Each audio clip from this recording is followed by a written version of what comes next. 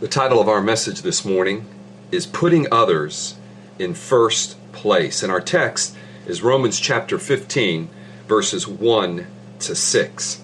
Last Sunday, Jim made the following statement while preaching from Romans 14, 13 to 23, the text preceding our text this morning. This is what Jim said: Lord, help us to put ourselves in second place. The titles of today's message, Putting Others in First Place, and Jim's quote from last week, Lord, help us to put ourselves in second place, are two sides of the same coin. This very rare 1971 $1 coin that I'm holding up represents that same coin. On one side of it, we pray, Lord, help us to put ourselves in second place. And on the other side, we pray, Lord, help us to put others in first place. Like this $1 coin minted in 1971 that I'm holding in my hand, this can be a very rare prayer indeed. I will admit to you, it's not the first thing that pops into my mind when I wake up in the morning. I actually have to come downstairs and seek for God's mercy and grace from His Word at the throne of grace as I pray each morning and read my Bible, so that I can find this grace and truth from God in Christ, so that I can pray, Lord, help me to put myself in second place. Lord, how can I put others in first place? Like I said, this prayer is not the first thing that comes to mind when I find myself embroiled in a typical workday, trying to accomplish things. I'll confess that I can easily misplace this coin of putting others in first place in the hustle and bustle of a life often lived at breakneck speed. But this coin of putting others in first place is the currency of heaven. It is the capital of the church. It represents the riches of true love toward one another that fuels the economy of the kingdom of God. As we invest in one another, putting others in first place. In our text this morning, God reveals the how and the why of putting others in first place, encouraging us with His Word to give us hope that we can in fact find this rarest of coins, this coin of putting others in first place, so that we might live by the riches that are ours in Christ Jesus our Lord. So, let's read the text. And let's receive God's encouragement and hope this morning that we might put others in first place. Romans chapter 15, beginning in verse 1. We who are strong have an obligation to bear with the failings of the weak and not to please ourselves. Let each of us please his neighbor for his good, to build him up. For Christ did not please himself, but, as it is written, the reproaches of those who reproached you fell on me. For whatever was written in former days was written for our instruction, that through endurance and through the encouragement of the Scriptures, we might have hope. May the God of endurance and encouragement grant you to live in such harmony with one another in accord with Christ Jesus, that together you may with one voice glorify the God and Father of our Lord Jesus Christ. Our text is part exhortation and part prayer. The first 4 verses are an exhortation, and the last 2 verses are Paul's prayer, expressing God's will for His people to live in such harmony with one another that together they may with one voice glorify God. The words harmony, one another, together, and with one voice speak of unity. And unity is the theme of our text. Unity not simply for unity's sake, but unity with the ultimate purpose of glorifying God. Look at verses 5 and 6 with me again, please. May the God of endurance and encouragement grant you to live in such harmony with one another in accord with Christ Jesus, that together you may with one voice glorify the God and Father of our Lord Jesus Christ. Paul wants to teach us to live in such harmony with one another, that together with one voice we may glorify God. An illustration that comes to mind to envision this is the groundbreaking Coca-Cola commercial, minted actually in 1971, featuring a multicultural collection of teenagers standing on a hilltop in Italy, holding bottles of Coke, singing the famous jingle, "I'd like to teach the world to sing in perfect harmony." Goes like this: I'd like to teach the world to sing in perfect harmony. I'd like to buy the world a Coke and keep it company. That's the real thing. What the world wants today is the real thing Coke is. The song is about living in perfect harmony, an admirable goal, but for what purpose? These kids, standing on a hilltop in Italy, taught the world to sing in perfect harmony in order to sell Coca-Cola. Paul, standing on Calvary's hill, teaches us to sing in perfect harmony in order to glorify God.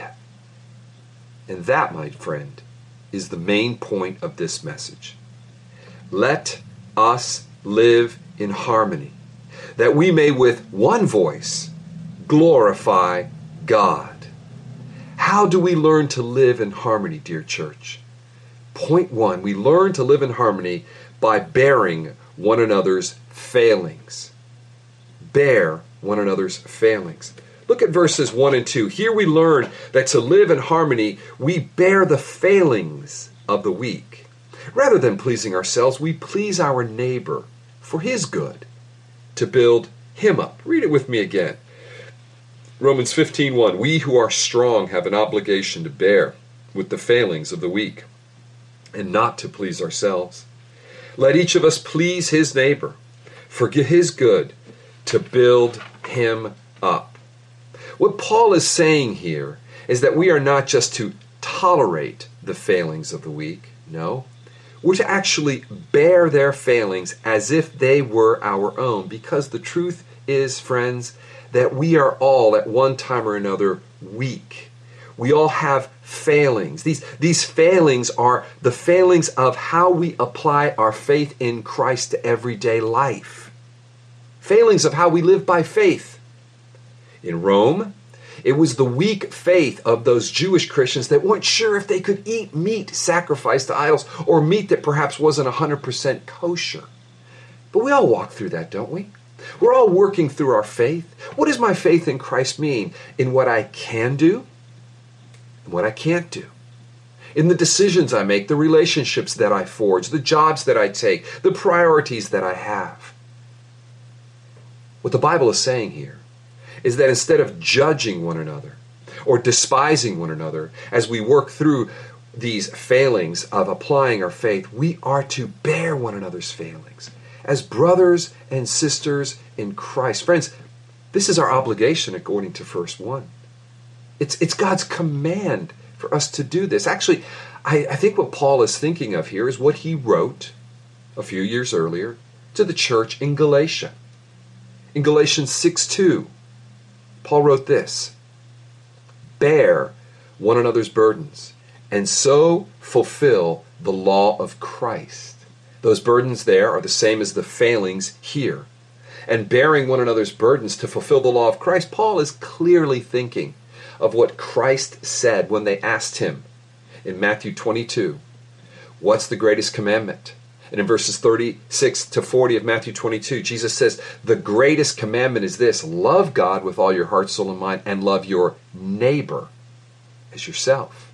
Paul's use of the word neighbor back in Romans 15:2 points to the fact that he's thinking of that quote in teaching of Christ.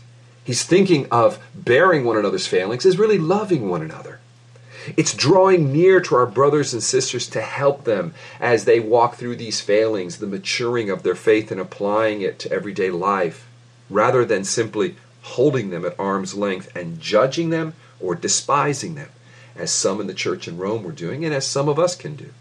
It means getting involved in one another's lives, rolling up our sleeves to bear their failings and burdens, and in so doing, we're fulfilling the law of Christ. We're learning to sing in perfect harmony. What does this look like? Verse 2 tells us. It looks like doing our neighbor good. It looks like building up our neighbor, building him up. That's what it means in verse 2 when it says, don't just please yourself, but do your neighbor good. Build your neighbor up. Doing him good means that I work as hard as I can, to be as efficient as I can, to have, in a sense, my life as organized as I can so that I can serve my neighbor. Do him good. People are here early in the morning to set up. People are here late after church to break it down. It means that we serve one another in our everyday lives, our community. We're as efficient as we can be, to do the most good we can do to the most number of people. It's what we preached in Romans 14, 1-12. But it also means that I please my neighbor to build him up. It doesn't mean that I'm a man pleaser. I just do whatever my neighbor wants. No. It means that I please my neighbor by building him up in his most holy faith. It means I'm building up my neighbor's faith and not tearing it down with thoughtless, selfish freedoms I may have, but rather allowing love to limit my freedoms so that I might strengthen my neighbor's faith and not weaken it by tempting him to violate his conscience by what I do. It's exactly what Jim preached last week in the verses preceding our text this morning, Romans 14, 13-23. I love what Thomas Schreiner in his commentary on Romans says. Pleasing others to advance their selfish interest is excluded. Pleasing others so that they will be stronger in the faith, however, is a beautiful quality. Oh, friends, may we be a beautiful church, a beautiful people. May we please others to build them up in their most holy faith, to strengthen them in their faith, allowing love to actually limit our freedom so that others might be built up in their faith. This is what teaches us to sing in perfect harmony, dear friends. How can you please others in such a way so as to do them good and build up their faith? That's the point of application. For it is this kind of loving service of one another that teaches us to sing in perfect harmony. It builds our unity. But where do we find this rare coin of putting others in first place? Because that's what we're talking about. I mean, this passage, God calls us to have love limit our freedoms, to put others in first place and to put ourselves in second place. That does not come naturally, but it does come. It does come from a hill, not a hill in Italy with a bunch of teenagers singing that they want to teach the world to live in perfect harmony. No, it comes from Calvary's hill, where these coins, these rare coins, have been minted. An inexhaustible supply of these coins of putting others in first place, where Jesus put others in first place. He did not just please himself, but he pleased us, and that coin is found on Calvary's hill. That is where it was minted, and that's the good news of this passage. That's what we see in verse 3. Jesus provides us with this coin, because as Paul tells us in verse 3, Christ did not please himself, but he served us. He pleased us on the cross, doing us the ultimate good. Look at verse 3. For Christ did not please himself, but as it is written, the reproaches of those who reproached you fell on me. What this passage teaches us is that on Calvary, Christ pleased us and not himself. That is what the quote here from Psalm 69:9, which Paul cites, the reproaches of those who reproached you fell on me, is pointing to. That scripture, Psalm 69:9, in fact, that entire psalm is often used in the New Testament to point to the cross. If you were to go to the crucifixion narratives in the Gospels, primarily Matthew 27, or Mark 15, or Luke 23, and search, you will find references to Psalm 69:9. So in essence, what Paul is saying is this. On the cross, Jesus did not please himself, but he bore our failings. And because he did that for us, we are to bear one another's failings. Jesus did it for our ultimate good.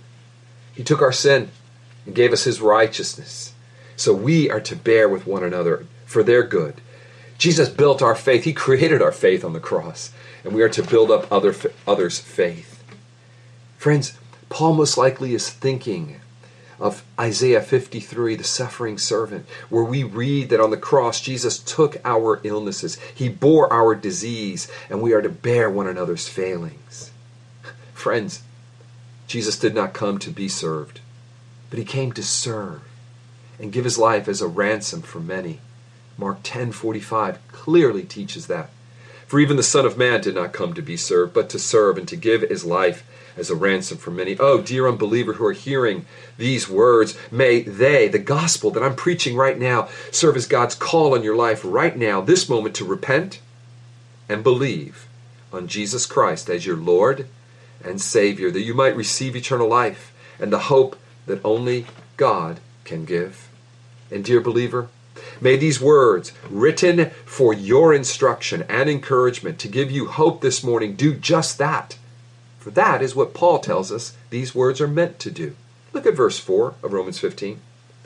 For whatever was written in former days was written for our instruction, that through endurance and through the encouragement of the Scriptures we might have hope. Verse 4 tells us that Scripture was written in former days. This quote from Psalm 69:9 is what Paul is alluding to, and it provides us instruction. It tells us that Christ died for our sins. It also gives us endurance, gives us encouragement. Because he died for our failings, for our sins, and gave us hope and faith, we can do the same. That is to say, bear one another's failings. We have hope.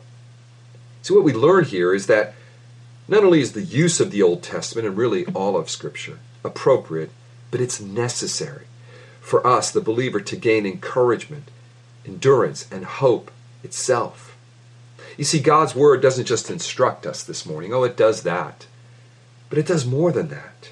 It encourages us. That means it gives us strength to live in such a manner that honors God. And here, that is, to live in perfect harmony, to put others in first place, to serve them. Because that reveals what Christ did for us. That enables us to sing together in perfect harmony. That encourages us, gives us the endurance to do that, because we need hope at times to live in perfect harmony. God, who is the source of endurance and encouragement, grants us endurance and encouragement along with hope to those who carefully study and apply His Word together. I want to slow down here and apply this Word to us. May the Holy Spirit minister endurance and encouragement, resulting in hope to your souls right now, dear ones. Do you need hope these days? Are you in the Scriptures? Just as I need to eat nourishing, good food for my body to be strengthened, so I need to be eating nourishing and good Word of God that nourishes my soul so that it might be strengthened and have hope and encouragement today. So here's the question for application in this first point. What does our obligation to bear with the failings of one another imply for us? What does it look like for you to bear the failings of the weak, to bear the burdens of those who are weak in faith around you? How can we go beyond the distance of simply tolerating their failings to the closeness of treating them as brothers and sisters, taking on their failings as if they were ours, even as Christ took on our failings on the cross, pleasing them rather than pleasing ourselves, even as Christ pleased us rather than himself, doing this for their ultimate good as Christ did it for our good, and building them up in their most holy faith. Whose burden can you assume today? What good can you do? How can you build others up in their faith? The illustration that comes to mind is that of my 90-year-old mother. On Mondays, I often take her grocery shopping. And she is very, very slow in moving. She uses a walker. And it's often quite an adventure to cross a busy parking lot with her, pushing her grocery cart full of groceries. But I do it joyfully. I do it lovingly. We're to treat each other with the same love that I have for my 90-year-old mother. See, it would be crazy if I were to impatiently shout at her to move faster. Or if I were to say to her, you carry your own heavy grocery bags. I would never do that. And nor should we do that with one another, dear friends. It would be terrible if I were to look back on her and despise her for the weakness of her 90 years. Nor should we despise others or judge others for their weaknesses, but rather slow down and help them and bear their failings and please them for their good, to build them up in their most holy faith, so that we might sing in perfect harmony. Why? Here's the purpose, point 2. So that with one voice we would glorify God. With one voice we would glorify God. Now in verses 5 and 6, Paul shifts from exhortation to prayer.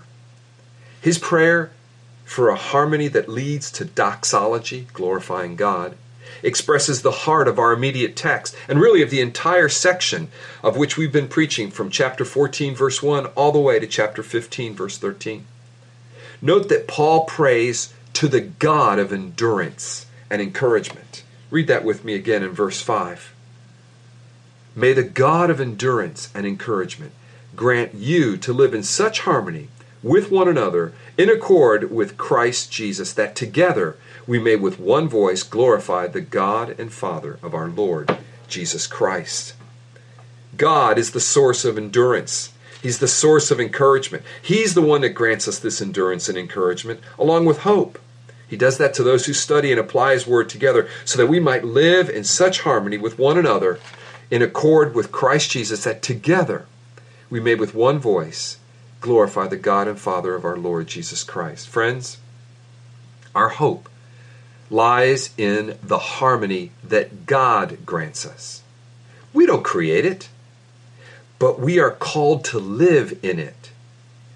Just like we don't create the unity that Paul mentioned in Ephesians 4, but we are called to walk worthy of it. This is the point Jim was making last week when he was preaching from Romans 14, 13 to 23. If you recall at the end, he cited the fact that love should limit our freedom so that we might live in unity, particularly around these disputable matters.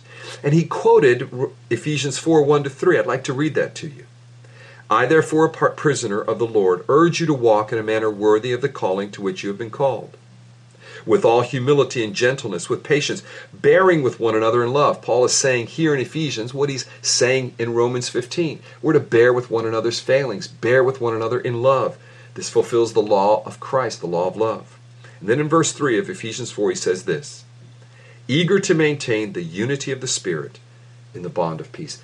It's not a unity we create, it's the unity of the Spirit, but we maintain it. And in a similar way, Paul instructs the Romans here in Romans 15, 5, to bear with one another's failings, 1 through 6, to bear with one another's feelings, and so live in the harmony that God grants, so that together with one voice we may glorify God. What kind of harmony does God grant us? It is a genuine harmony, both inwardly and outwardly with one another. Friends, it's the real thing. God's harmony, what the church needs today. Those kids on a hill in Italy were saying that Coke is the real thing, what the world needs today. But Paul stands on Calvary's hill and says that God's harmony that He grants us, that's the real thing. It's what the church needs today. It's what God grants today. It's what the world wants to see from us today. Listen, this harmony is something the world even longs for.